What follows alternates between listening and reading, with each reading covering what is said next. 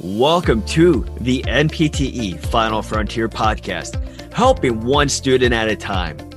Visit npteff.com to enroll today so you can pass tomorrow.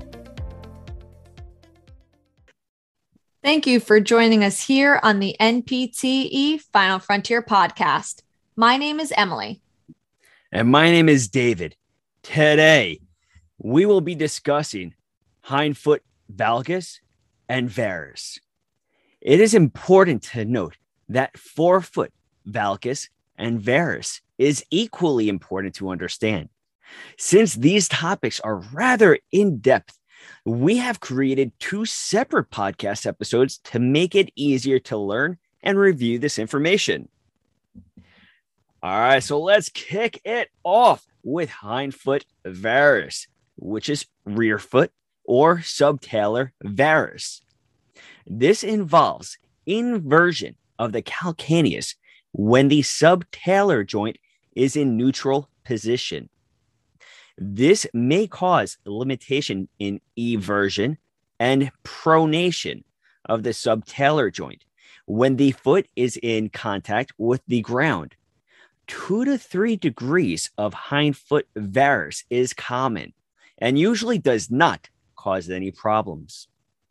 The foot appears to be in pes cavus as the medial longitudinal arch is exaggerated. Now let's break it down a little bit to the classification of hindfoot varus, which they are classified according to the compensations occurring at the subtalar joint, starting with compensated hindfoot varus. Compensated hindfoot varus is normally in hindfoot varus weight bearing is mostly on the lateral side of the foot. Therefore, the subtalar joint has to go through an excessive amount of pronation in order to bring the medial side of the foot to the ground, thereby causing calcaneal eversion and allowing an even distribution of ground reaction forces across the heel and the foot. Compensations at the hindfoot can cause callus formation under the second, third, and fourth metatarsal heads. It can also cause extreme stress on tibialis posterior muscles and excessive internal rotation of the lower leg. Additionally, hindfoot varus can cause plantar heel pain, metatarsalgia, a stress fracture of the second ray, or hallux valgus. Hindfoot varus is commonly associated with tibia vara or pes cavus. Next, we have partially compensated hindfoot varus. Partially compensated hindfoot varus is when you'll have some pronation occurring to compensate for the abnormality. However, it is inadequate to allow for full and effective weight bearing on the hindfoot. Lastly, is uncompensated hindfoot varus. Uncompensated hindfoot varus is when no additional compensatory pronation of subtalar joint is available so as to rotate the heel towards the ground. Therefore, the foot remains in inversion during the stance phase. All right, so now I will be reviewing hindfoot valgus, which is also commonly referred to as rear foot or subtalar valgus.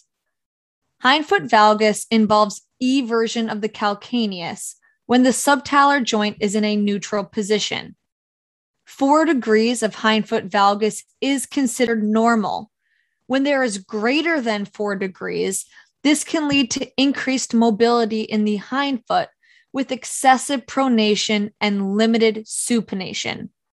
Therefore, this is less likely to cause problems. Hindfoot valgus is rare. However, it may be due to conditions such as genu valgum and may result in flattening of the medial longitudinal arch, resembling a pes planus foot. Hindfoot valgus is commonly associated with tibial valgus and posterior tibial tendon insufficiencies. A compensated hindfoot valgus is when the mid-tarsal and subtalar joints supinate to compensate for the successive eversion of the calcaneus. Now that you understand hindfoot valgus and varus, here is a quote from Albert Einstein. Life is like riding a bicycle. To keep your balance, you must keep moving. That's right, Final Frontier Warriors. You must keep moving. And you must keep moving forward.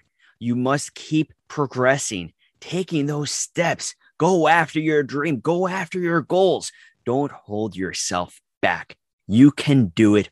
All of us at Final Frontier believe in you, and all of us at Final Frontier are very proud of you.